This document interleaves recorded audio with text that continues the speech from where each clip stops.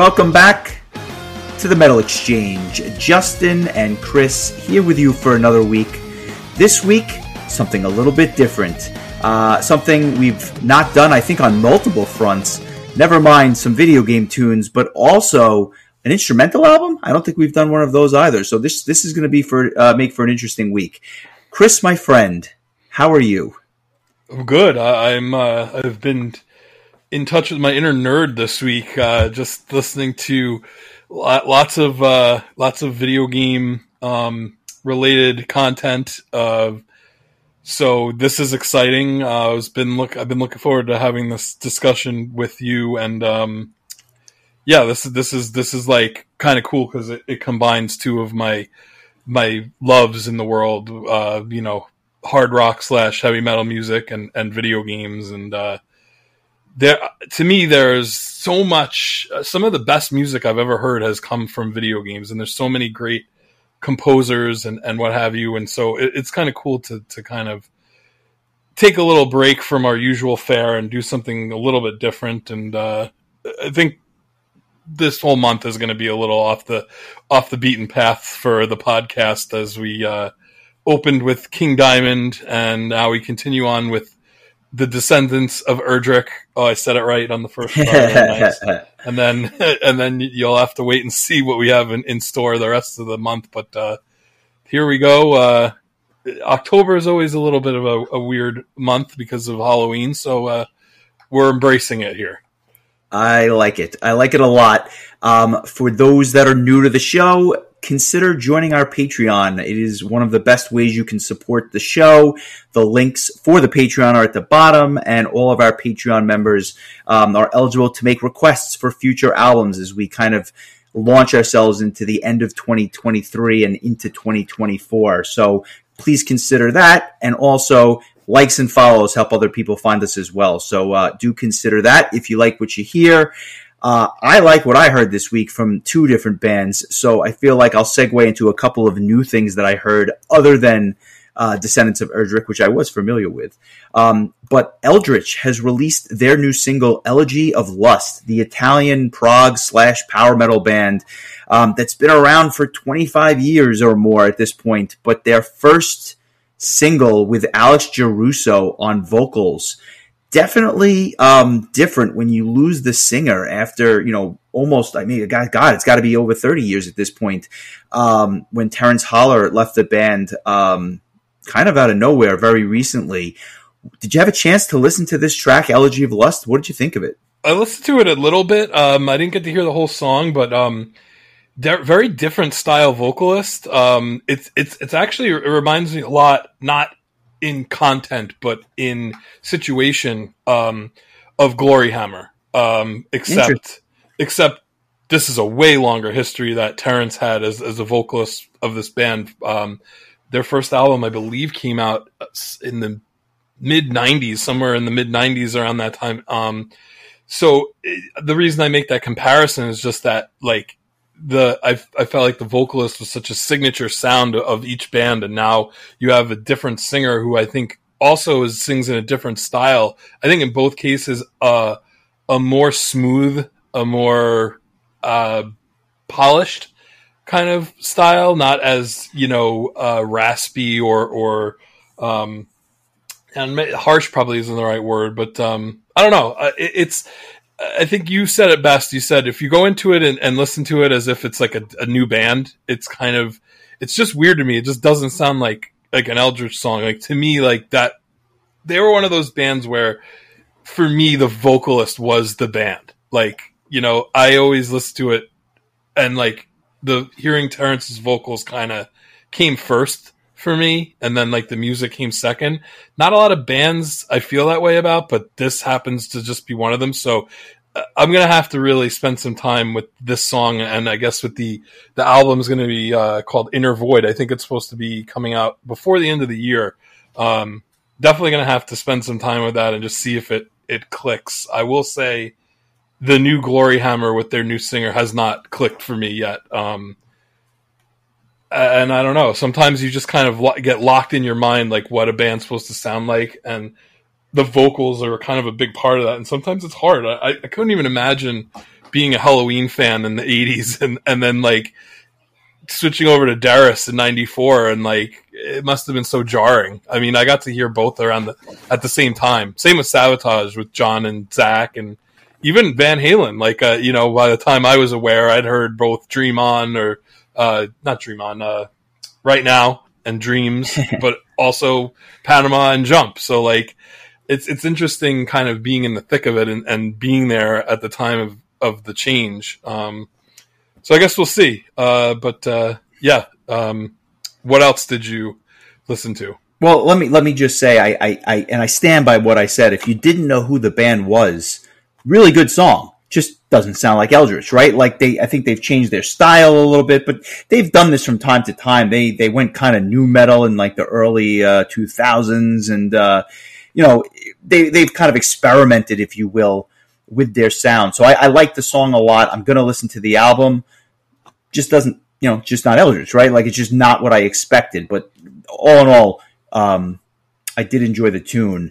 The other band that has a new single out is Spanish thrash band Angelus Apatrida. And for those that are not familiar with this band, you being one of them, I think this is probably the best modern, and I use that term in quotes, thrash band on the planet. I'm not talking about like your Creators and your Megadeths. I'm talking about just like more of a modern thrash band. They had come out with a single about a month ago called Cold. I love this song. I thought it was really, really good. They came out with a single about 3 weeks ago called To Whom It May Concern. The music video for that as well, also very good. And yesterday, as of the time of this recording, they came out with a lyric video for Snob, which was the first song that didn't really hit for me. But the album is getting close. It is due out, I believe, on October 20th, if memory serves. And so I will definitely be checking that out. It is called Aftermath. And if you like modern thrash, you can do a hell of a lot worse than this band. So I want to give this a good listen and see if it cracks its way into my top 50 this year.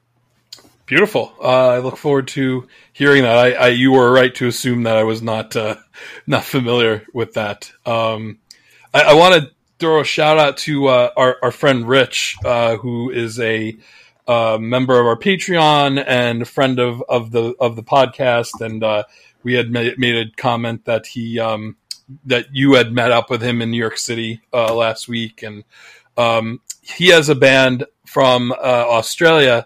I actually looked up how to pronounce this name correctly because it was, I knew I was going to butcher it, and I would have if I had said it the way I thought it was, but I looked it up and it's pronounced Taliesin, and they're a prog metal band, at least according to the Metal Archives. I literally 30 minutes ago just grabbed their new album. It's called Disciple. It literally comes out, I think, tomorrow technically, but I guess it is tomorrow in Australia. Huh. So I was able to get it from their Bandcamp page. So I'm looking forward to checking it out. I'm promoting it blindly without having listened to it, but I think you had heard it. So yeah, I have heard it. It is very, very good. So go out and support your own brothers. If you listen to the podcast, definitely recommend this new album. It's just been officially released as of today, which is 2 days ago when you actually hear this, unless you're a Patreon member who obviously gets it early and ad-free. But yeah, really, really good stuff. I think you're going to enjoy it. I would put it in that accessible prog bucket, which I know hits a sweet spot for you. Without a doubt. It is... it has been added to my Q4 album folder, and I'll be checking it out. It's my first album of Q4, so very nice. I want to mention two other things that aren't particularly new, but in line with what we're going to be talking about this week. In my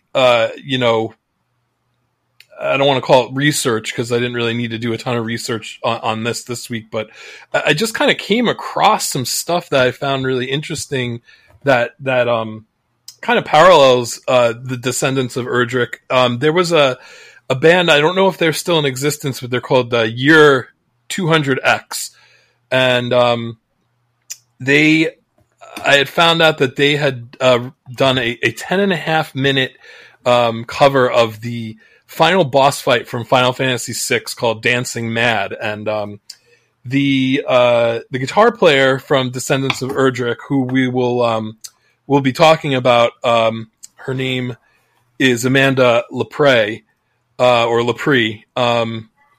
She does actually some vocals on this, because there's actually some like operatic vocals that they had used synthesizers for on the Super NES when this game came out, and being that this is like a real, instrumental version of it, it's really, really cool and really well done. It's going to be on my next playlist, volume 20 for 2023, so you can check it out there. But if you want to hear it sooner than that, I recommend it. It's from an album called World of Rune. There's also a really cool Legend of Zelda Link to the Past track on there. So very cool stuff. And another thing I discovered was a band that the flute player from Descendants of Erdrick, she's no longer in the band, but she is on this album that we're going to be discussing today. Her name is Lauren Leibowitz, but she goes by Lauren the Flute. And she played the flute with the band called The Returners.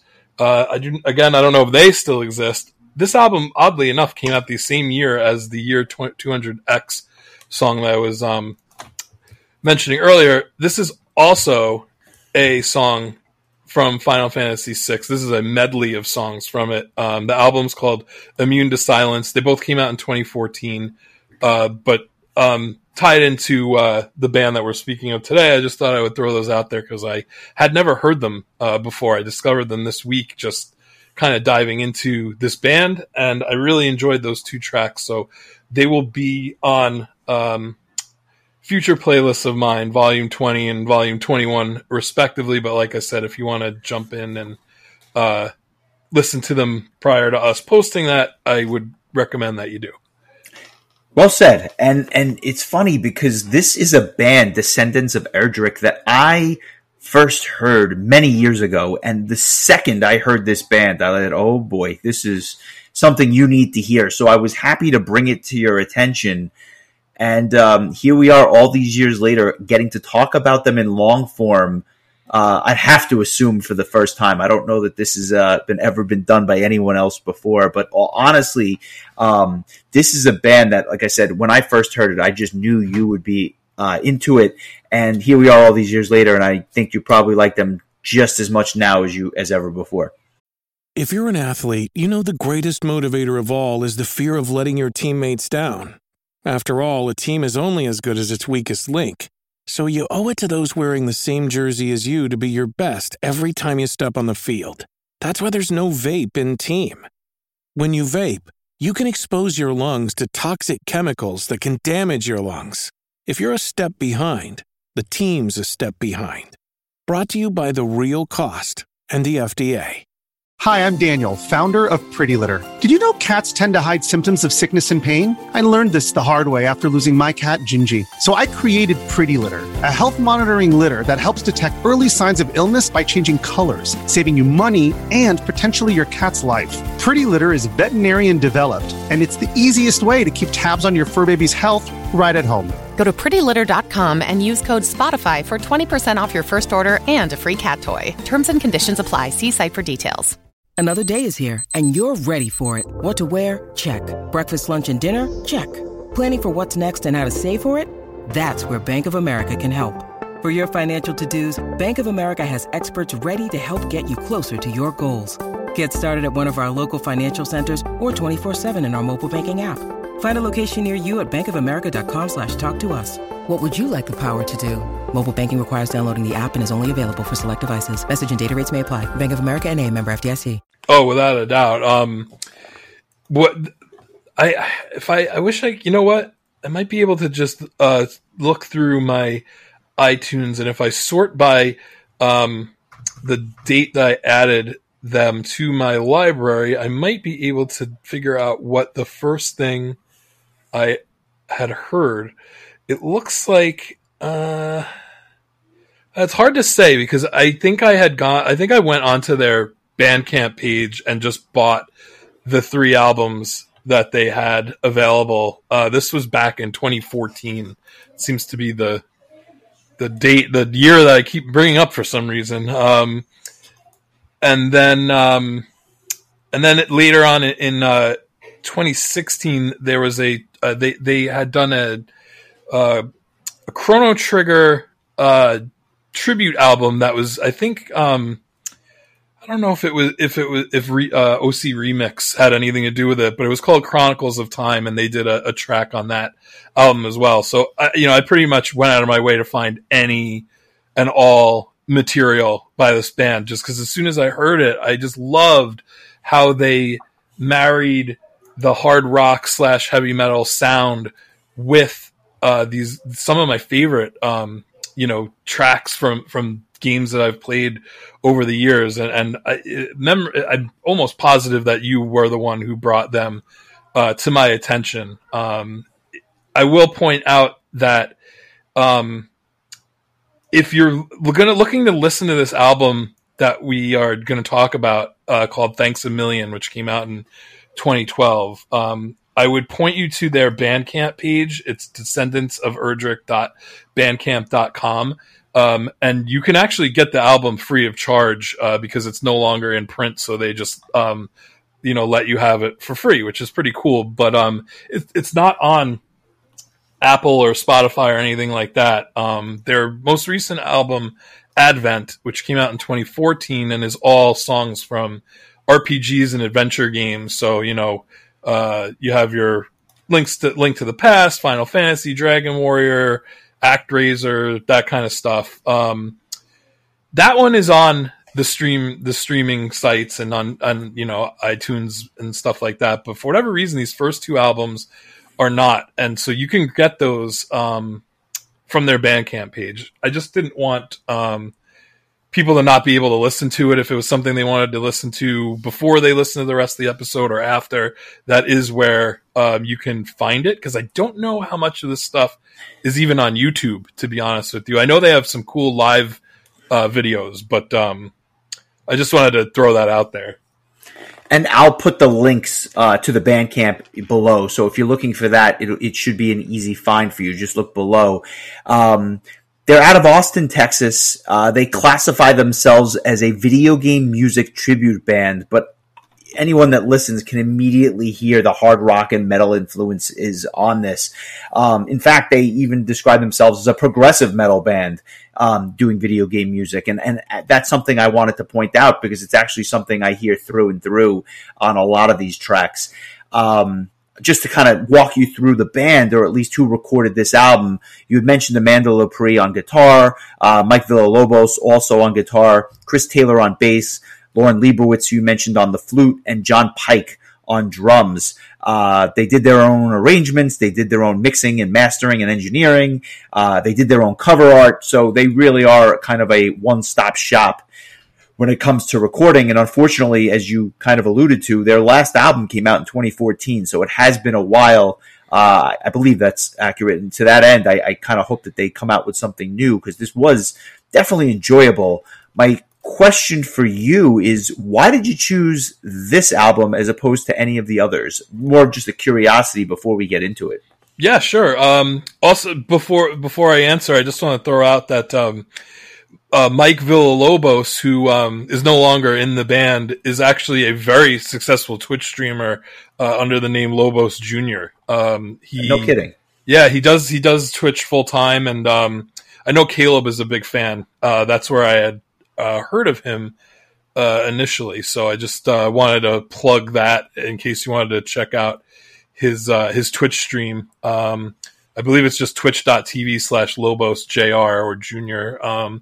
But yeah, so the reason I chose this was, it was tough because their first album, Downright Heavy, which came out in 2010, has maybe my 2 favorite songs that the band does. The Dream Master's Nightmare, which is a medley of songs from Little Nemo the Dream Master, and Dave's theme from Maniac Mansion.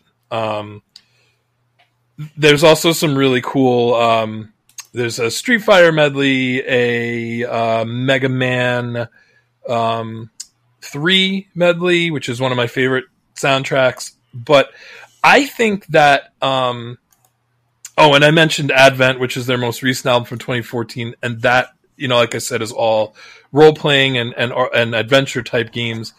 I found that Thanks a Million was the most varied, had the most mix of game genres, and I think it's their most complete album, and probably has the most songs that I really recognized and really liked on a whole.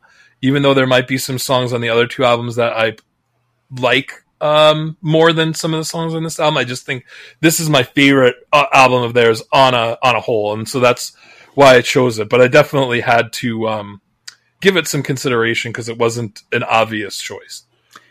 Good. I think that makes all the sense in the world. I am familiar with all of their material, although I think I'm familiar with some other cover bands that do the same type of style more.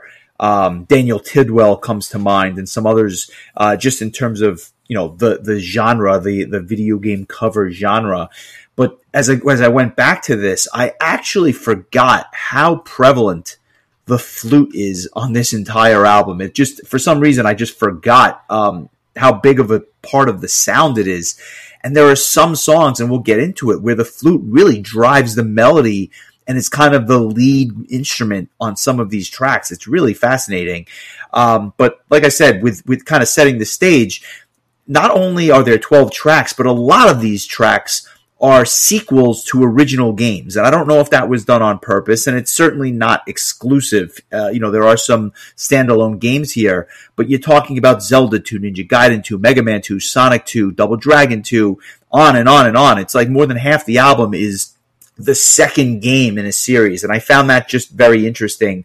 I don't know that there was any rhyme or reason for that, because then you have other tracks which are either the first in a series or the fourth in the series, but it was just a very kind of interesting discovery when I went back and I looked at the track listing. Yeah, it didn't really even dawn on me, but you're right. Yeah, half the tracks look like they're the second game in the series. I mean, even if you want to count the last track, it's from Final Fantasy IV, but it was known as originally as Final Fantasy II in the US when it was first released. So there's another 2 for you. But yeah, I don't know if that was done on purpose, or it was just a matter of these were the best choices that they wanted to make as far as games to cover. These are all games with outstanding soundtracks on the whole. The ones that I was not that familiar with, I actually went out of my way to listen to more of. There were probably just three. There were probably three tracks on this album that I wasn't super familiar with, and 4, I would say, from games that I have never really played. And I think that's about the same for me. I'm kind of curious to see if it's the same. I have a feeling it might be, but yeah, and we'll just kind of go through that as we make our way through the album. We'll talk about our kind of experience or lack thereof for each game, and how we feel about the music and what have you. But boy, it couldn't start out any better for me than with the track Return of Ganon, which comes from Zelda 2, which is my personal favorite NES game of all time. And I feel like I was vindicated in that choice, because I recently watched a video on YouTube. Let me just make sure that I give the correct credit where credit is due. This was a video made by Jason Graves. He also just recently, like last week, released a follow-up video 2 years later of his 100 top SNES games of all time. But he had Zelda 2 as his number 1 NES game of all time, which made me feel so good, because I know that there are people that game wouldn't even be in their top 100 list. It is a love it or hate it game. But I was absolutely fascinated by this game as a kid, and the only reason I say fascinated was because I wasn't good enough to play it until I was like a teenager. It was that difficult of a game. I beat the first Zelda way before the second one. But interesting thing about this game is that it's one of the only early Zelda games, or at least any of the Zelda games from the 90s or 80s, that was not composed by Koji Kondo, who is the mastermind behind the original Super Mario Brothers and Legend of Zelda soundtracks. This game was a bit, even in its creation, was a bit off the beaten path. And Akito Nakatsuka was the composer for this game, and he had previously done the soundtracks for Excite Bike, Ice Climber, Clu Clu Land, and Devil World, which was a game that the great Shigeru Miyamoto, the creator of Legend of Zelda and Super Mario, made, that never made it over to the States. It was stayed in Japan mostly because due to some religious iconography, which Nintendo of America was very careful of leaving out of their games. But he also had a hand in the Punch-Out soundtrack as well, which I know that you have very fond memories of. So this is a cool medley of, I mean, this Zelda 2 didn't really have a ton of songs in it. You have the title screen, the map screen music, the battle music, the temple music, and that's pretty much all the songs that are in Zelda 2. What did you think of this medley, and how familiar were you with the music from this game? So I had the game as a kid, but I was terrible at it, so I never made it very far. I remember being at your place a few years ago and watching you with my jaw on the ground as you just navigated this game like it was nothing. And I don't think in all these decades I will ever get to that point. So I had heard the soundtrack just by watching you play the game more than anything else, because a lot of it I had never gotten up to for one reason or another. What I like about what Descendants do is that they take these soundtracks and they basically splice pieces of the soundtrack together into these medleys, which somehow seem to work. And you would think in certain cases it might be a little jarring, and I guess it is, but for the most part they weave in and out of these songs seamlessly. So kudos to them. Zelda 2 is a bit of an outlier of a game, not just for the reasons you mentioned, but it just plays differently than a lot of the other games. So I guess it's kind of fitting that the soundtrack would be different too. But like, a really underrated soundtrack for one of the more simple games. I mean, we're going back to 1987 here. I like how the flute plays like a really nice complement to the guitars on this, and the drums and the bass have like a really epic feel, which I think is kind of the same way I feel about the game soundtrack, but it's just obviously not as pronounced. A good opening track, not my favorite, but quite good, and I was familiar enough that there was a bit of a nostalgia feel here. Awesome. I think the music from the palace theme, I think that got a lot of it got a lot more popular through the Smash Brothers games, because this was the music that was typically used in the Hyrule stages, and so I think that kind of shone the spotlight on it. It's arguably one of the best compositions in the game, outside of I think the title music is phenomenal. But yeah, this is, again, like one of my favorite games of all time. Choosing a song of the week is a damn near impossibility. I'm not going to choose this, although it could very well be. But yeah, this is just a really awesome journey through, like you said, all the songs from the game. I think the only other cover band that I can think of off the top of my head it's really just a guy who goes by the name of Vomitron, and he, as far as I know, was a member of the band Armory, who was, I think, from the New England area. They were a power metal band. I'm pretty sure they are at least on hiatus, if not broken up, but he released 3 albums of just NES covers, and literally whatever game it was, he does every song in the game, and the same way where it all kind of flows together in a really cool way. Same thing here. It moves on to the second track, which is called Hard to Beat, and it's from Ninja Gaiden 2, and for anyone who's played the Ninja Gaiden games, Hard to Beat is a pretty good way to describe them. I believe you are more familiar with this series of games than I am, so I'm going to give you the floor on this one. When you need mealtime inspiration, it's worth shopping Kroger, where you'll find over 30,000 mouth-watering choices that excite your inner foodie. And no matter what tasty choice you make, you'll enjoy our everyday low prices, plus extra ways to save, like digital coupons worth over $600 each week. You can also save up to $1 off per gallon at the pump with fuel points. More savings and more inspiring flavors make shopping Kroger worth it every time. Kroger, fresh for everyone. Fuel restrictions apply. I had the original game and I loved it. I spent countless hours as a kid playing the original, but I remember wanting this second game and even the third game in the series, but they were so damn expensive that I never actually had them.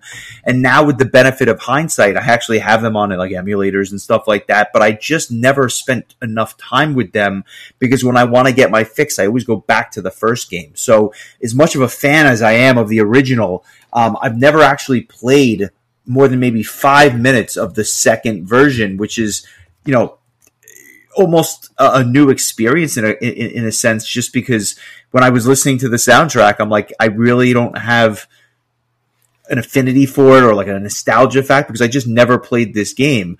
But that being said, it's a really cool song. I love how it starts out with just the flute and the bass. They go so well together, and you can see how it's just kind of, when the band kicks in, it just kind of builds steam, and it has like this slow build to this big payoff. And it was a little startling to me how many leads the flute had on this particular track, but there's these proggy guitar solos that I like, and I like how the song just gets faster and faster. It inspired me to want to go out and play this game now after 35 years of not playing it. Yeah, that's a great way to put it. There are 3 NES games of the Ninja Gaiden series. All of them are supposedly very difficult. But the music that I've heard, I don't know that I've heard much from the third game, but the music I've heard from the first 2 games is excellent. Yes. Really good stuff. This is no different. This was one of the games that I was just not familiar with. The soundtrack I was not super familiar with, really, outside of this literal track. But I listened to it a bunch more times this week, and this sounds like this would be just a fun game just from a listening standpoint. Maybe it'd be more fun to watch somebody who's good at it play it, much like you did with Zelda 2. But I like this a lot. There's a song, and my understanding is that like this game, the stages are like acts. There's like Act 1-2 or Act 3-1 or whatever, and so I don't know what's what. But in the middle of the song, there's this really fast paced clip with the flute is just like blisteringly fast. I don't think I've ever heard anyone play a flute that quickly before, and the thing that I think is really cool about the flute playing, which you had, mentioned, is that, we talk a lot about bands that have prominent keyboards and how, the keyboard almost can be a lead instrument and take away, and kind of take the place of the guitar, where the guitar will be more of a rhythm situation. I feel like the flute for this band is kind of like their version of the keyboard, where it's just as important to the proceedings as the lead guitar. And I think that's really cool, because how often do you hear that in any sort of rock or metal type music where this might be the only place. I mean, if I'm being honest, I don't know that I've heard it anywhere else. Yeah, we'd have to talk to Carl, Cat, and James and see how he feels about that as one of the few. I also believe Sarah from Mind Maze has played the flute on stage with the band as well. But I mean, but you're talking about isolated tracks. You're not talking exactly. about an entire album. Yeah, this is just this. It's part of the heart and soul of the band, and I definitely recommend checking out some of their live videos, and so you could see just how kick-ass Lauren is playing the flute with this band. It's really cool, and just a very it was off-putting to me when I first heard this band because I'd never heard anything like it before, and now it's like it makes so much sense to me. It's so cool, and so I'm not going to harp too much on that because it's pretty much like that all the way through this album. But I just think that I don't know, this track is really, really cool, and probably my favorite of the ones that I wasn't that super familiar with going into it. Just it sounds like this game has a really killer soundtrack just based on this medley. And so obviously this was a game we both hadn't played. If I'm being honest, the next track is from a game I had never heard of, and this track is called To the Underground Concourse. The game is called Journey to Silius. It came out in 1990 on Nintendo. I had never heard of this game, as I said, and apparently it was based off the early Terminator film in 1984. That was brand new to me. I had no idea what to expect from this song because I was just so not familiar with it. But what's interesting is that when the song finally gets going, some of the riffs had like a Metallica black album vibe to it, like Metallica circa 1991. It was really interesting. So think of like something you'd hear on the Black Album just with flute behind it. It was really cool. And what's interesting is having never heard any of the soundtrack, I can almost hear the soundtrack as I listen to the song. So I feel like if I was to go back and play the game, I would almost know what those, primitives, 8-bit sounds would actually sound like, even though I've never played it. It's a little bit dry, although I have to say the last minute and a half or so is just complete chaos, but in a beautiful way. So it does pick up nicely. But the highlight to me are the drum fills. The drums on this track are just absolutely outstanding. And I'm wondering if you, A, share the thoughts, and B, have you ever heard of this game prior to this week? Only thanks to Nintendo Power, which was a magazine that I used to get as a kid. I remember hearing of it. I knew nothing of it. I never, even to now, I don't know anything about it. But the aforementioned Vomitron also covered the songs from this game. So I did a little digging, and it turns out that this is a very well received soundtrack from the NES days. The composer is Naoki Kodaka, and he was known for making or composing soundtracks for games made by Sunsoft. And so, he had done Spy Hunter and Freedom Force and Blaster Master, which a lot of people probably remember. Platoon, which was a game I remember Mike had. Fester's Quest, Batman the video game. So, these were all the games that he had worked on prior to Journey to Silius. Then years later, he would do work on the Albert Odyssey series, which I believe was I guess it started out as a SNES series and made its way to the Saturn. So it's funny. I went into YouTube and went and listened to the actual 8-bit soundtrack to this game because I was curious. How often do you hear like a cover version of a game soundtrack and then go back and listen to the actual game soundtrack second? Right. So some of the comments are amazing. This is single-handedly the best NES song I've ever heard, and this game has other epic music as well. Sunsoft made the best music. Someone else said one of the most underrated soundtracks of the entire system. Personally, with this game's backstory, the gameplay, graphics, and sound, it's one of the greatest gems on the NES and is worth every second you play it. So, like a lot of high praise for this game and its soundtrack. I'm super curious about it now. And I thought the band did a really, or a really great job with it. A fun comment someone made regarding the title theme was, whoever composed this clearly didn't know this was going to be used as a title theme, because it's just it's such an epic song.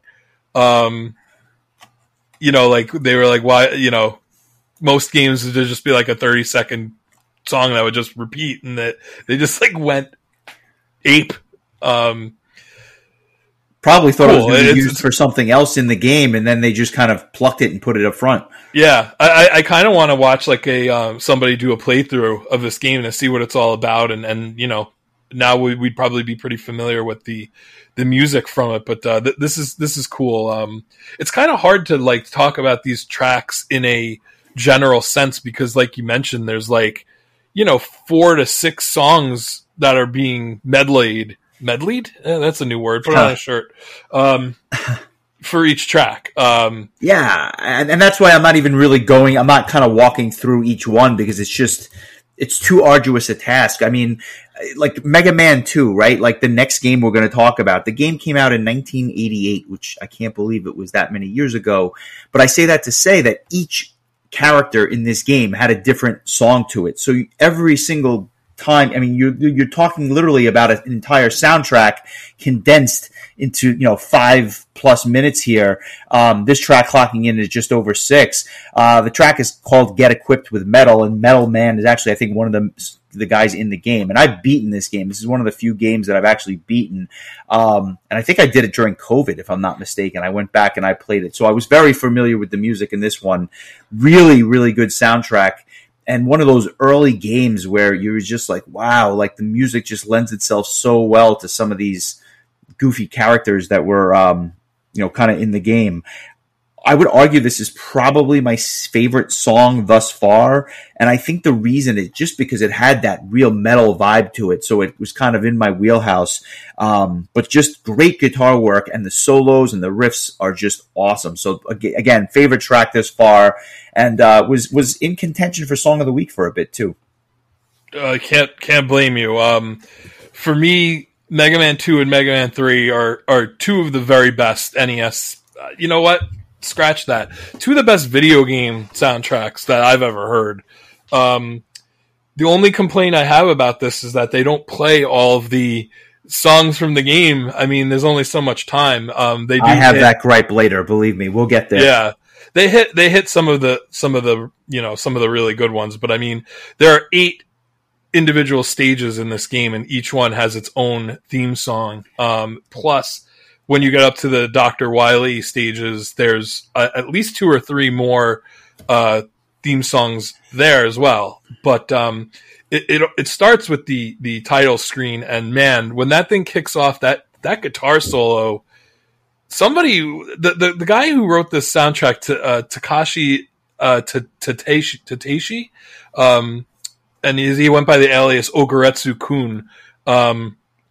He obviously, I don't know, had some sort of like affinity for rock or metal music, because when this stuff is translated into, real live instruments, and not, an 8-bit synthesizer, you can tell that like this is definitely the most metal song on the album up to this point. The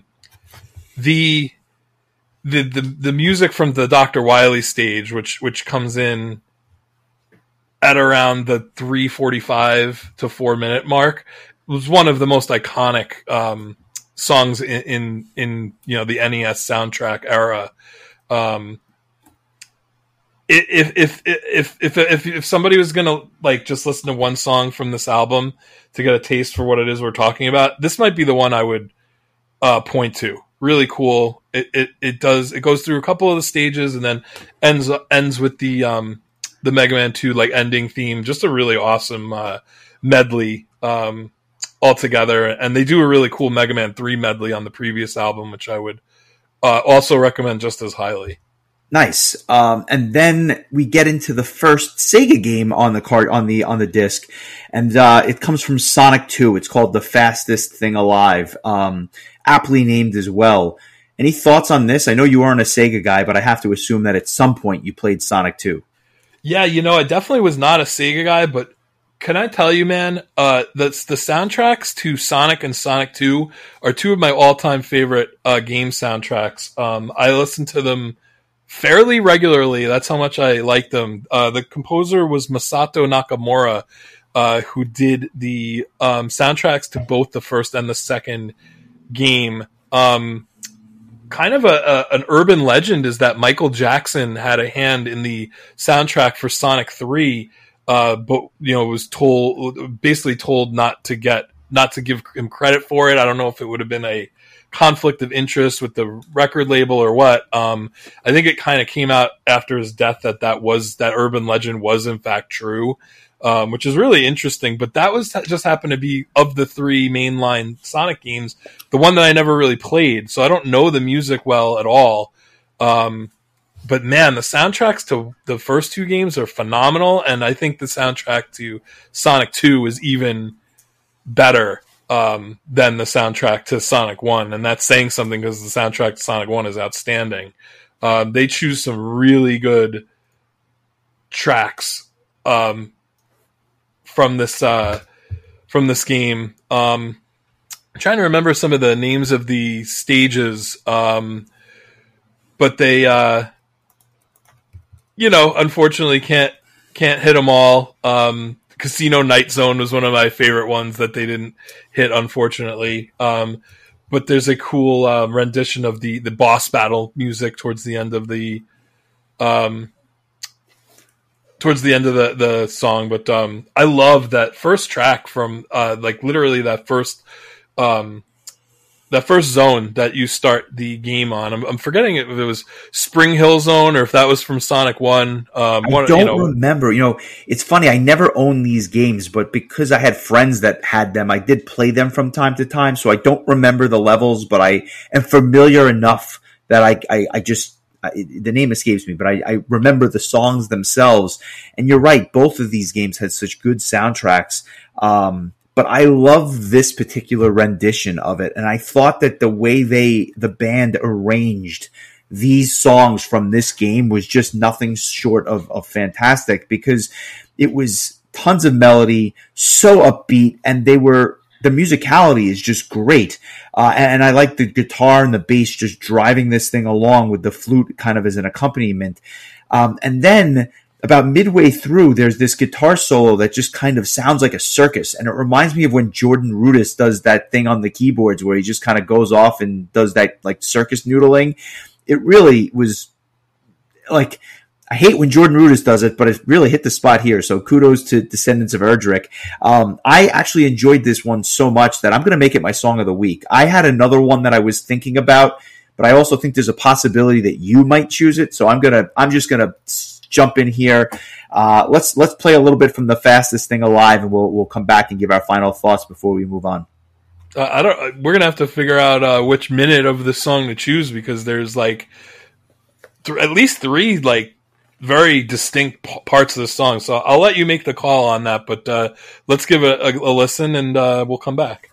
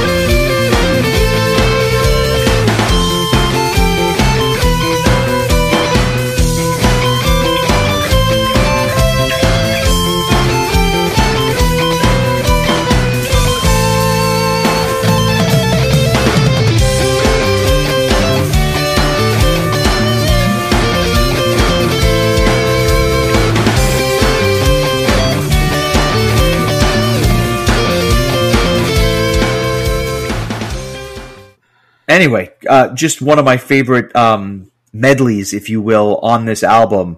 Obviously, you liked it as well.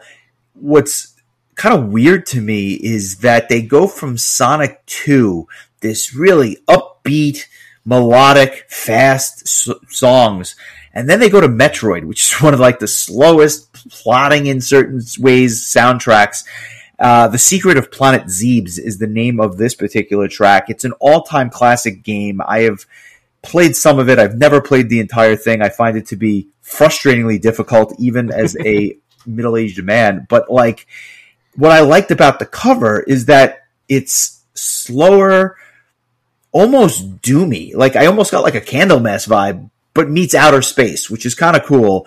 But it's a bit of an odd arrangement for my ears. I think that when you mix the flutes and the guitars and the bass, and they seem like they're going in three different directions at the same time, I had a little bit of a jarring experience with this one. I do think it gets better as it moves along, and I think it's one of the proggier tracks that they do. But the second half is really where I kind of was able to sink my teeth into this a little bit more, because it's a little bit mid-paced, kind of has like a space rock vibe to it, and I think the main theme to the game is great, but I just wasn't 100% sold on this arrangement. It took me like years to get into the Metroid soundtrack outside of the Brinstar theme, which is that really upbeat and pretty much the only upbeat song in this game, because everything else is really kind of dark and dreary, like you said. This soundtrack was originally written by the great Hirokazu, otherwise known as Hip Tanaka. He was like a hired gun that Nintendo had in their back pocket. He did the music for Wild Gunman, Duck Hunt, Hogan's Alley, Balloon Fight, Wrecking Crew, Gyromite, Gumshoe, and Metroid, this game, Kid Icarus. He would do the soundtracks for Super Mario Land, for the Game Boy, Dr. Mario. He just was like this guy that they would go to. He is a legend in the gaming music world. This is a really, I think, ahead of its time soundtrack. This is a game that I've actually beaten before, but I agree with you. It's frustratingly difficult. It laid the groundwork for one of the greatest games ever made, Super Metroid, for the Super NES, and would eventually become the beginning of creating its own genre of games, where it would go on to inspire Castlevania to change their whole like how they built a game. Because with Symphony of the Night, which came out in 1997 for the PlayStation, they took the elements of the map building that Super Metroid had perfected, and they mixed that into a Castlevania world where you need to find a certain item in order to open up more of the map screen, and that became what was known as the Metroidvania genre. But anyway, the intro to Metroid is like this, dark and kind of creepy, outer spacey kind of song. The game starts out though with the Brinstar theme, which is just, I think, one of the catchiest tunes in game music. It's like it's upbeat, and it's kind of cool because you're starting out this adventure, it's an adventure, let's go, kind of like road trip, and then as you get deeper into this planet, the music just gets darker and creepier, and it's kind of cool the way that they do that, and this medley kind of takes you on that journey, in my opinion. I don't remember the name of the stage that's pretty much the second half of this medley. I can't remember if it was Norfair or I don't remember the name of the stage. I think there's 4 major areas in this game, but they did the theme song for 2 of them plus the intro. It's not my favorite track on the album, but I really did learn to appreciate the darker and weirder tracks from this game. Probably just from playing it over the years, but this was one of those games I didn't have growing up. I played it later on as a teenager and as an adult. And I remember the last time I played it, I got up to Mother Brain and I just couldn't beat her, and I just gave up. And that was the last time I played Metroid. Listen, I completely understand that. It's just frustratingly hard. But a classic in every sense of the word. And the next track, Matavian Medley, is from Phantasy Star 4. It's the second and last Sega Genesis game that they cover on this album.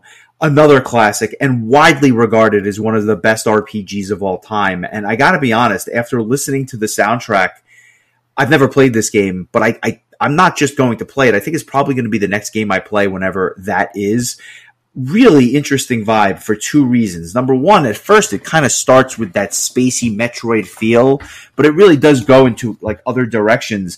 And what's crazy is there are parts of this soundtrack that just remind me so much of Arion's Into the Electric Castle, not just because of the flute, but just because of the great bass lines and some of the way that the guitars are structured. I heard like this wonderful Arion album that came out, in I guess it was 97 or 98.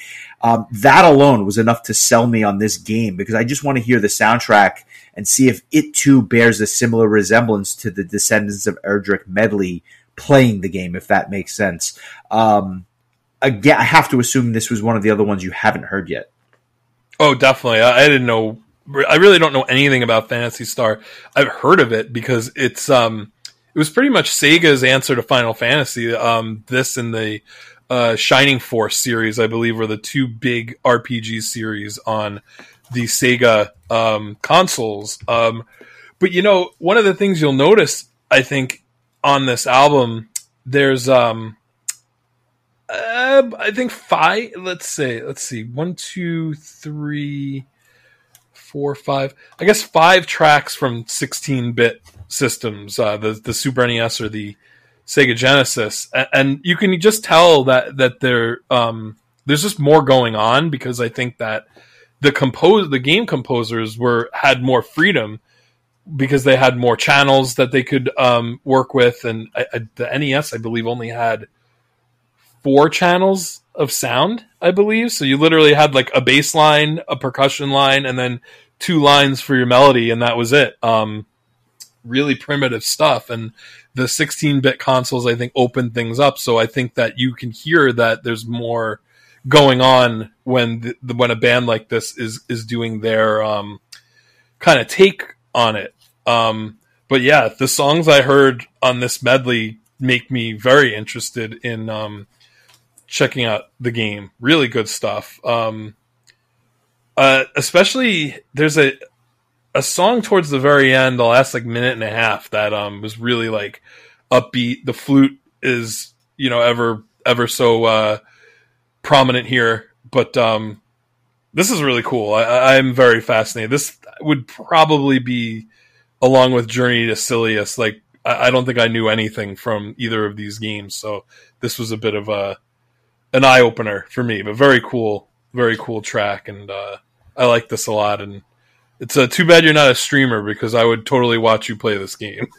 Well, maybe we'll have to fix that, but unfortunately, I'd be going at such a snail's pace that I don't think you'd enjoy it just because I don't have that much time to play. But I did enjoy the soundtrack. I will play it eventually for sure. And like I said, I'll put it in my queue next. What was really kind of interesting to me about this album is that it finishes with 5 classic games, the first of which is Double Dragon 2. The song is called Force of the Dragon. Here's another example of me owning the original and just never owning the second one, although, again, I had friends that had it, so I did get to play this game as well. I am a big fan of this type of fighting game. I love games like Final Fight and stuff like this, and this was really a precursor. This and Golden Axe, I think, were the 2 big precursors to Final Fight. Great music. I almost forgot how good the soundtrack was. One of the more underrated soundtracks, I think, on Nintendo. And what I love is not only is it upbeat, but it has that really 80s vibe, almost like a movie where you just kind of want to scuffle, right? You just want to kind of get into it. There's like this little bridge section. I don't know what board it is from the game. It was a little mundane to me, but the rest of the track is so good.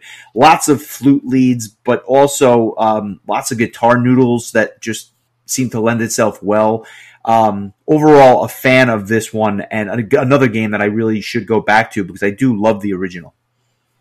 Yeah, I played this and the original probably pretty evenly over the years. Over time, I've actually grown to like the second Double Dragon more than the first one. A lot having to do with how much I absolutely love the soundtrack. It is one of my favorite soundtracks. I'm actually going to make this one my song of the week, and I don't even know where I'm going to begin to choose a minute of this. There are so many good parts. But yeah, I am a big fan of the soundtrack. Kazunaka Yamane is the composer, and it's funny because it says that most of the music he wrote was used in beat-em-ups, and he highly favored the electric guitar. And I think it's pretty clear here that this music was, meant to fit, an electric guitar kind of vibe. And I think that the Descendants of Erdrick taking it and kind of almost like returning it to where it probably sounded like in this guy's head when he first composed it. It's kind of an interesting point of view. But let's give this one a listen, and then we'll come back and talk some more.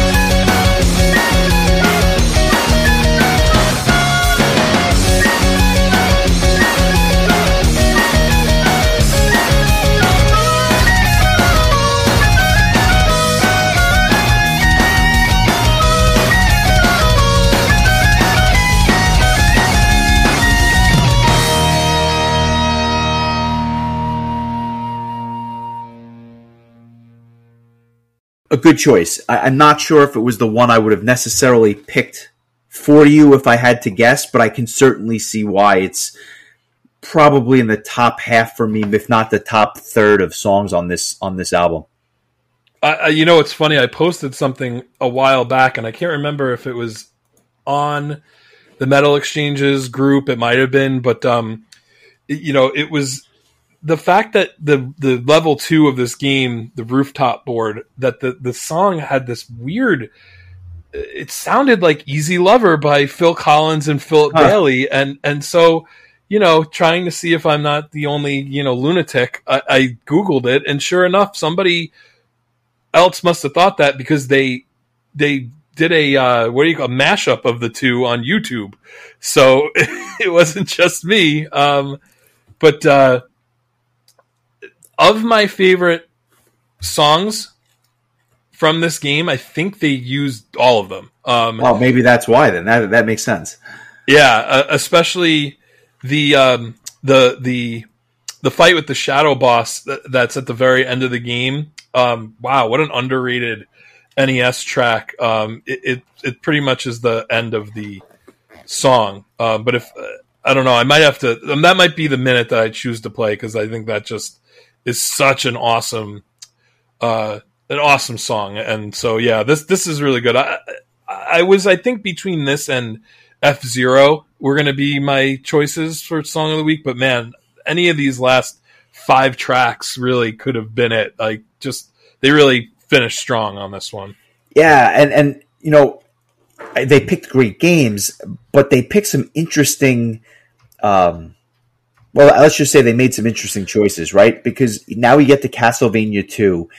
Love the title. What a horrible night to have a curse. And if you've ever played the game, it makes perfect sense. This is another game that I had as a kid, and I just found it impossible. But I would play it over and over as a kid just because I thought the music was so good that even though I didn't know what I was doing, it just drew me back in. And this was one of the first soundtracks I really fell in love with. I would argue that this franchise has some of the best music of any games ever, and Castlevania 2 is no different. But what I found interesting is that arguably the best song in the game was not used in this medley, and that's Bloody Tears. They play a little bit of the guitar solo from it, but it's just not a driving force in this particular medley. And I listened to it a bunch, and I just could not hear them play this section of the soundtrack, which I was shocked by, because I would argue it's one of the best pieces of music in any game ever made. And it's short. It's only about 40 seconds in the actual game, but for whatever reason, they just don't touch it here. In light of that criticism, the soundtrack is so good that there was enough stuff that it didn't matter. This is a great composition, some fantastic bass lines, really, really proggy time signatures. You just tap along to the whole thing. And even though the game is just impossible, the soundtrack is so good that you just want to play it. I would point you to What a Horrible Night to Have a Curse, Part 1 from the Downright Heavy album, and you might find what you're looking for on that track. I believe that this one, What a Horrible Night to Have a Curse Part 2, I want to say is from Castlevania 2. Correct. And the medley on the first album is from Castlevania 1, so I believe. Because Bloody Tears, definitely Castlevania 2, because I know it from the game. But for some reason, they just didn't include it in this composition. But, I for whatever, artistic license, maybe they did it differently.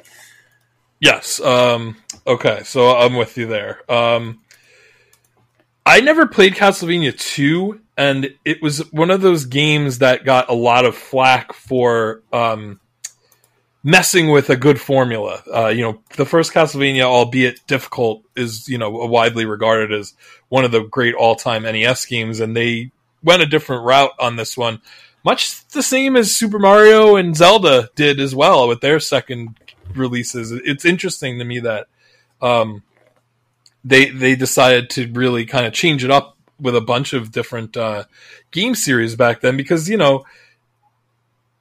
it's easy to say now like what a classic formula is for a game series, but at the time when there's only one game to choose from, who's to say what a Castlevania game is supposed to be or what a Zelda game is supposed to be? And it just seems that they, in the case of all three of those game series, when the third game came out, they went back to the the style that they went with in the first game. But one thing that you cannot take away from Castlevania 2 is that its soundtrack is awesome. And the Castlevania, pretty much every Castlevania game I've ever played or ever heard a song from has such great music. Symphony of the Night might be the peak of not just Castlevania music, but just game soundtracks. I agree. I agree completely. That's, I think, something that we'll have to just discuss one day. Standalone episode on that soundtrack. In fact, it was recommended. I know some of I know that has come through. I think it was Keith, one of our Patreon members, had recommended that one, and with good reason. It deserves the discussion in its own right because it's that good. Yes, agreed 100%, and that'll happen at some point. But I really like this a lot. Again, these old NES games, I don't know that I have the patience to, get good, as the kids say nowadays. So I might be more inclined to just watch somebody else who's actually good play them, and I can enjoy the music without having to die a million times and have my blood boil, because I'm just getting too old for that kind of stuff. And, stick me with my easy RPGs, turn-based RPGs any day. Anything that involves like actual timing and skill. Don't get me started on Mike Tyson's Punch-Out. I don't think I had the reflexes to play that game in my prime, never mind at 41 years old. But I'm curious, what was your thoughts about Castlevania 2 as a game? Did you find that it was that you didn't like the departure from the first game, or did you not know the first game and only knew the second game? So what's your kind of history with the series? So I had this one, but I never had the first one, so I didn't know anything else. To me, this was Castlevania, and it was only going back in time and playing the others that I saw that this was in fact an outlier. But I didn't hate it. It was just different, even in retrospect, but it didn't matter because the songs were so good that I've watched walkthroughs of other people much better than I, and it was really truly satisfying to see this game to its conclusion. Although if you gave me 100 years, I don't think I would have figured any of that stuff out without help. So anyway, interesting stuff. One of these days we will do Castlevania Symphony of the Night just because it's so different. But we get to a run of Super Nintendo games here. A racing game and 2 RPGs, the first of which is F-Zero, Mute Blue, Silence Field. A game that I have played, but I need to go back to it because it's been a long, long time, but an absolute classic. And what was kind of interesting to me about this is that more than any other track, it had a power metal feel to it. And I think that that's probably why you're going to like it as much as you do. But the way that these arrangements were made, it was really great drumming, great solos. And it was just, I don't know, it just had a power metal, feel to it. Tell me I'm wrong. Tell me you don't love this. Oh, yeah. This was a launch game for the Super NES, along with Super Mario World, which came packed in with the system, and Pilot Wings. And F-Zero and Pilot Wings were looked at as almost tech demos for the console to show off the Mode 7, as it was called, which was kind of like a rotating graphical technique that I don't believe the Genesis was capable of doing, at least not at that point in time. But F-Zero turned out to be like a really super fun, blazing fast racing game. Probably the only real complaint about it is that it was only a one-player game, which was rectified several weeks ago when they made a battle royale game for the Switch called F-Zero 99, where you race an F-Zero against 98 other live players. And it is absolutely chaotic, and it's a lot of fun. I didn't even know that was a thing. That's hysterical. Yeah, it's awesome. In those 16-bit graphics, but like widescreen, looks super cool. I highly recommend if you have a chance to watch somebody play it or play it yourself. It's a blast. But one of the interesting things about the F-Zero series is that, yes, the songs are always very guitar driven, and as a matter of fact, when the sequel came out for the Nintendo 64, F-Zero X, which I believe came out in 1998 or 1999, in Japan they released a guitar like a real guitar version of that soundtrack that wasn't synthesized. That was because if you haven't heard it, you have to listen to this. Yeah, I have it. It's fantastic. I mean, it's awesome. There's only 2 songs from the original F-Zero that are reused in F-Zero X, Big Blue and Mute City, which are the first 2 tracks, or the first 2 songs used in this medley. But so this opens up with the title theme, then it goes into Mute City, Big Blue, which is one of the all-time great video game songs, and just begging for a real electric guitar solo, and it's done so well here. That goes into Silence, which is one of the more like mellower tunes, but yet really cool. And then going into the final song, Firefield, which is like anxiety. And if you ever played the stage, it's the last stage in the game. It's very difficult and very angsty. So the music, I think, really fits well, and there's just a really blazing guitar and flute together solo. This is really cool. This would be my runner-up for Song of the Week, without a doubt. If any of the metalheads who are wondering why the hell we're spending this time talking about video games, give this track a listen, and maybe you'll get the crossover appeal here. Nice. Well said.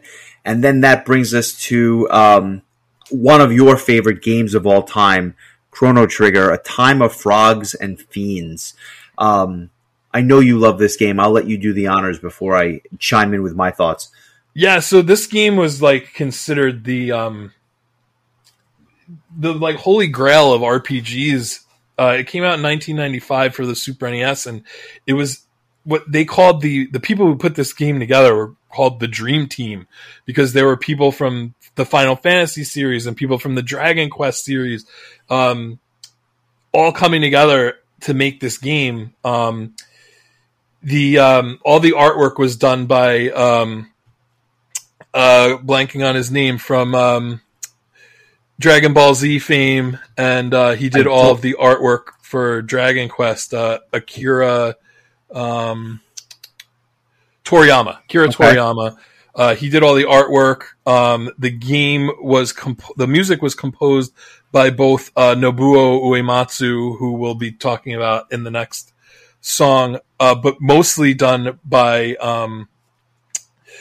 Yasunori Mitsuda. I'm pretty sure he does pretty much everything that's in this medley here. I believe Uematsu was brought in to finish the soundtrack because Mitsuda had fallen ill at some point. He contracted stomach ulcers. Oof. And so they brought in Uematsu to come in and finish things off. Mariano Rivera coming in to close the game. Yeah, for real. They actually do. This soundtrack is enormous. I believe it was 3 or 4 discs. The Japanese soundtrack. The Japanese were big on releasing video game soundtracks. Even in the NES days, you could buy a cassette or a CD of video game soundtracks. It was a much bigger thing. Do you remember going to one of the game stores and Nick buying the Final Fantasy VII soundtrack, but having to buy the Japanese import because that was the only way that you can get it? Nowadays, thankfully, you can go on to Spotify or iTunes and get it from there. But back then, you had to import, much like a lot of our metal releases back in the 90s, you had to import these, and they were expensive because they were like these 4-disc box sets that you'd have to import. But this was like the epitome. It was towards the end of the Super NES's run, but it's just the epitome of arguably the best RPG console of all time. Maybe the PS1 might be in contention as well, but it was designed by Hironobu Sakaguchi, who was like the guy behind the first 8 or 9 Final Fantasy games. But yeah, this soundtrack is one of the all-time greats. Every song on the soundtrack is so different, and I think that's what makes this particular composition shine. Frog's theme, for example. I mean, what sounds like that? And then you have like the different battle themes, and just every area of this game had such a different feel to it because of the music. And I love how it just seamlessly goes into these different songs. This was nearly my song of the week. If I had to pick a runner-up, this would have been it.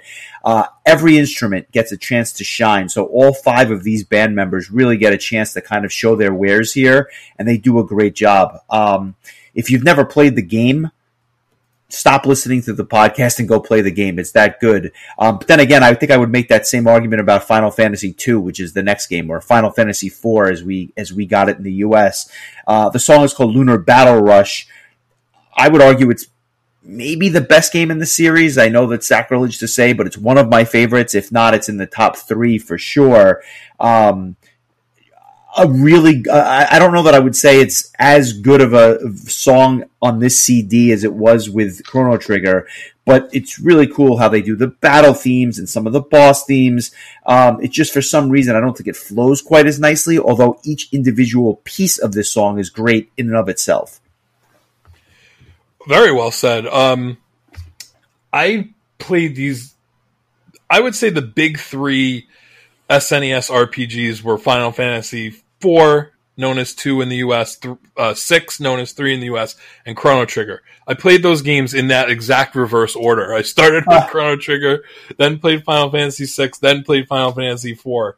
I was always more of a Final Fantasy 6 guy, but I'll say this. While I think the soundtrack to 6 is better than the soundtrack to 4, it's bigger. I think it's the best.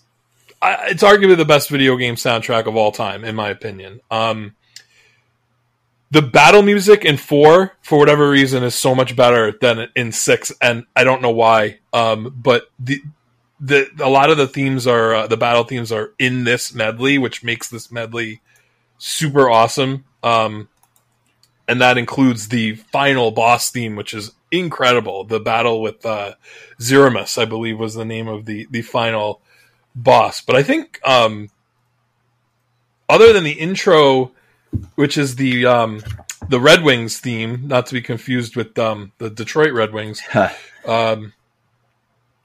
Shout out to Steve Yzerman. I think the rest of the song, the rest of the medley is all battle themes, and it's really pretty cool. You must have gotten a kick out of this one.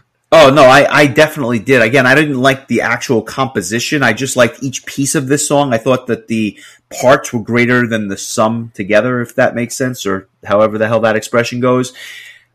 But I have to fall on the sword here, because the song ends and then there's this bonus section, and I'm racking my brain as to what this bonus track is, and I know it, and I just can't say it. So I'm going to let you do the honors and reveal what this bonus track is at the end of this song. Do you know it as in, like, you have heard it from somewhere? I've heard it. I know it. I just I can't tell you what it is. Okay, this is a band putting a meme on an album. Okay. So there is a hidden track, which at this time bands weren't really doing anymore. As we've talked about, especially in our discussions about 90s, rock bands, alternative rock bands. The track just goes silent for a while, and then all of a sudden this track comes in, and man, I didn't realize this either. And I don't remember how I figured it out, but there is a legend known as the Cheetah Men. And the Cheetah Men was a game that was on this god-awful bootleg NES cart known as Action 52. It was a multi-game cartridge that supposedly had 52 different games on it, and they were all trash. And one of them was the Cheetah Men, which was probably a takeoff on Teenage Mutant Ninja Turtles. It was around the time where everyone was trying to make their own anthropomorphic human style animal ninja whatever. You had biker mice from Mars and Battletoads and whatever, and this was, I guess, their attempt at it. The game itself is notorious for being like unplayably bad. Like, it's just the hit detection, all of it. It's like absolute trash. The joke is, why is it that the music, this song, is such a banger? It's a great song on this garbage ass throwaway game. It's so weird, and I have to find the I think it was on YouTube, the comment.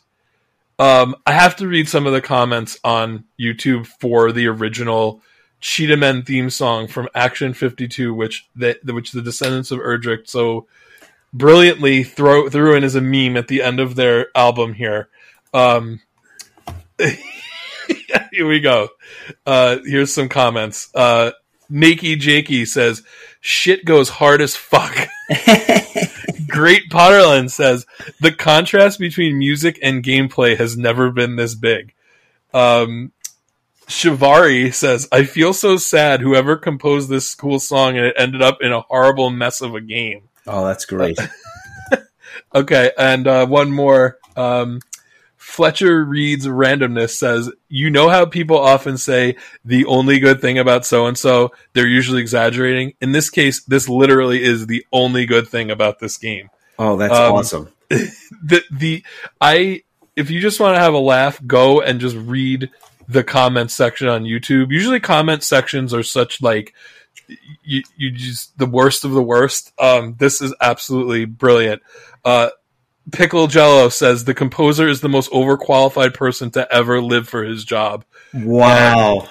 That's awesome. And one more, and I'll read one more. Waluigi cult member 2539 says, you got $5 to build your Cheetah Men game. $100 good gameplay. $200 good controls. $5 good music. $150 an editor. So you can see where the $5 came from. That's so funny. It's so weird, and so at least there's some legacy here for this game. Besides it being terrible, there's a really cool song that people seem to enjoy. So I'm glad that you mentioned it, because I'm sure a lot of people probably didn't even realize that it's part of the rest of the song. This is not an 11.5-minute Final Fantasy medley, although that would have been nice.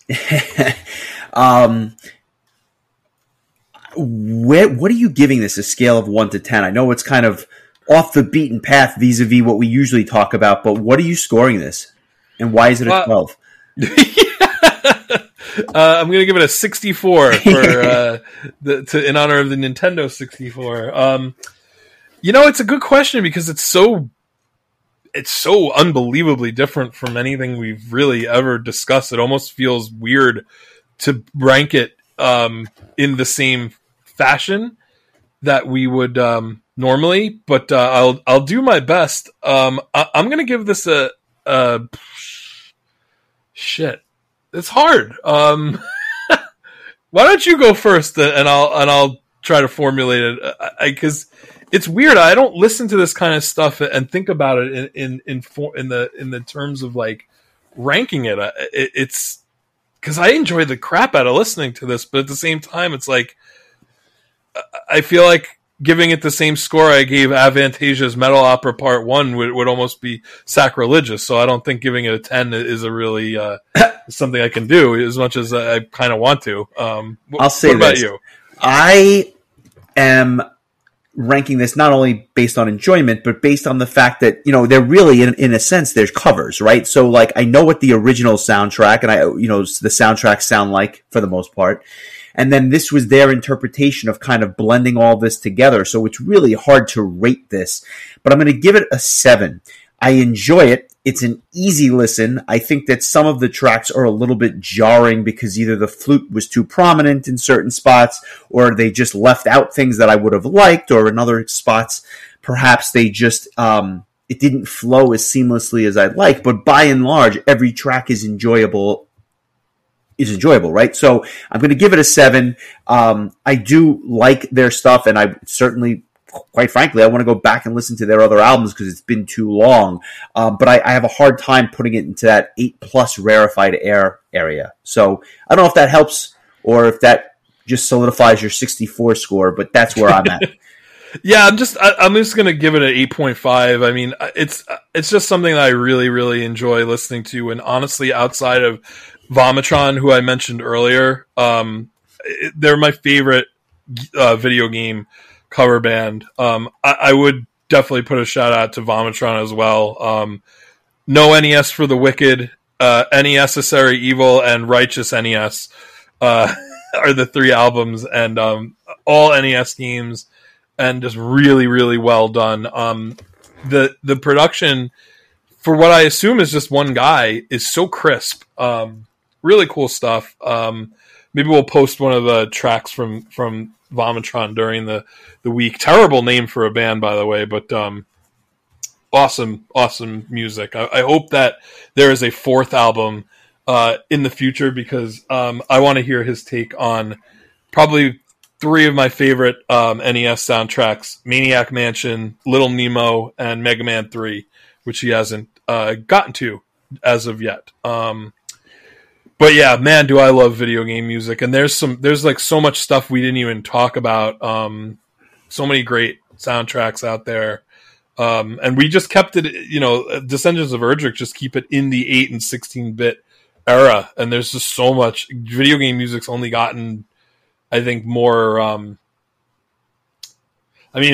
nowadays soundtracks are performed by actual musicians. It's not a lot. There's not a ton of synthesized music anymore, which is really cool, I think. I even think, Castlevania Symphony of the Night, which we had mentioned earlier, that we'll talk about in long form in the future, was one of the earlier soundtracks, because it was a disc-based game, that to actually have real musicians playing instead of synthesized music. There's some really killer guitar riffs and solos on that soundtrack.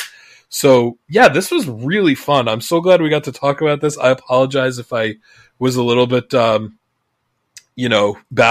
but no, your passion shines through. This shit is my bread and butter, man. I should have just let you go and listen. I would have been entertained. But going to scrap the news this week because we went long. We were about an hour and a half already, so which is awesome. But we're going to scrap the news this week. I want you to reveal what we're doing next week because October rolls on and we get a little wilder and crazier here. But we have some special guests joining us next week. Yeah, I can't think of even more out of this out of the realm of what we do.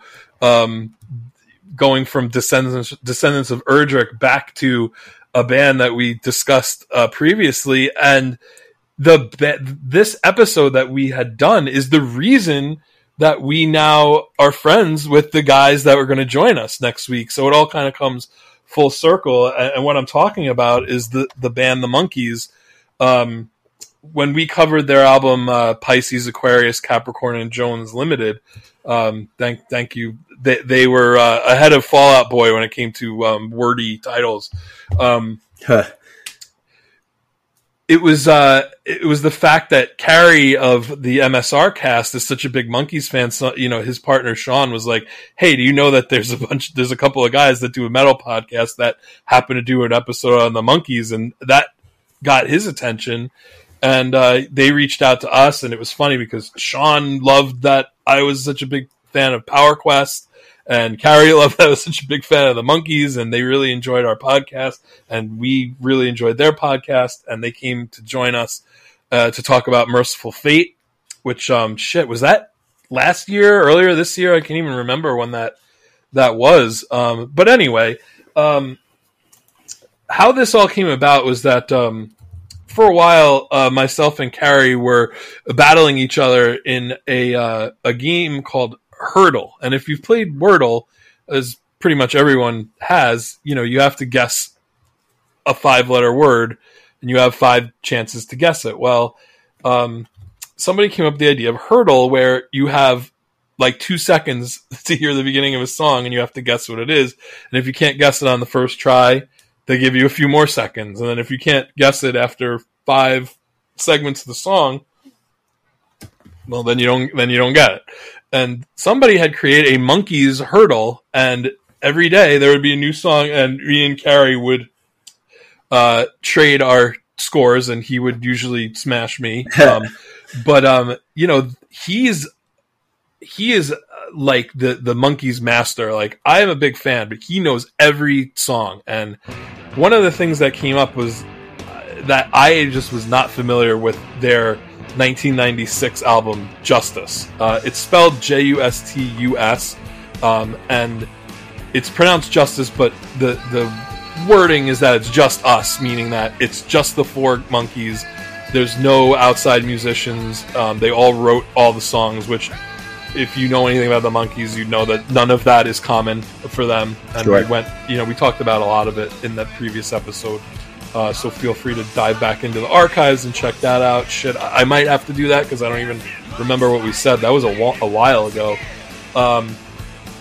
Anyway, so the 1996 album, it was the first album with all 4 members of the band together again since 1968 or 1969, I believe, and I just was never really familiar with it. There's a song that was re-recorded from back in the 60s. That song I knew, a couple other songs, but for the most part, I just was not familiar with this album. And Carrie was like, "It's a really good album. You should listen to it." And he came up with the idea, well, maybe we should do a podcast and drag Justin and Sean in on this. And so that's exactly what we're going to do. So next week, we're joined by our friends from the MSR cast, Carrie and Sean, to talk about the Monkees' 1996 album, Justice. So yes, just when you thought the Metal Exchange was getting weird in October, it gets even weirder. Yeah, I can't top any of that.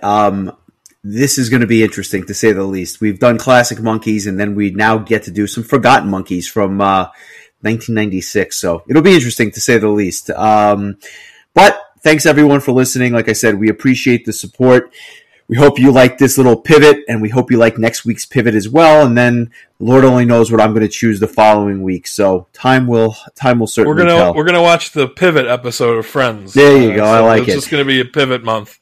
Enjoy, my friend. This has been a blast. I hope you enjoyed it as much as I did. I think I can speak for all of us when I say that your passion shines through. So passionate. I will talk to you soon, my friend. Take care. Je ne sais quoi.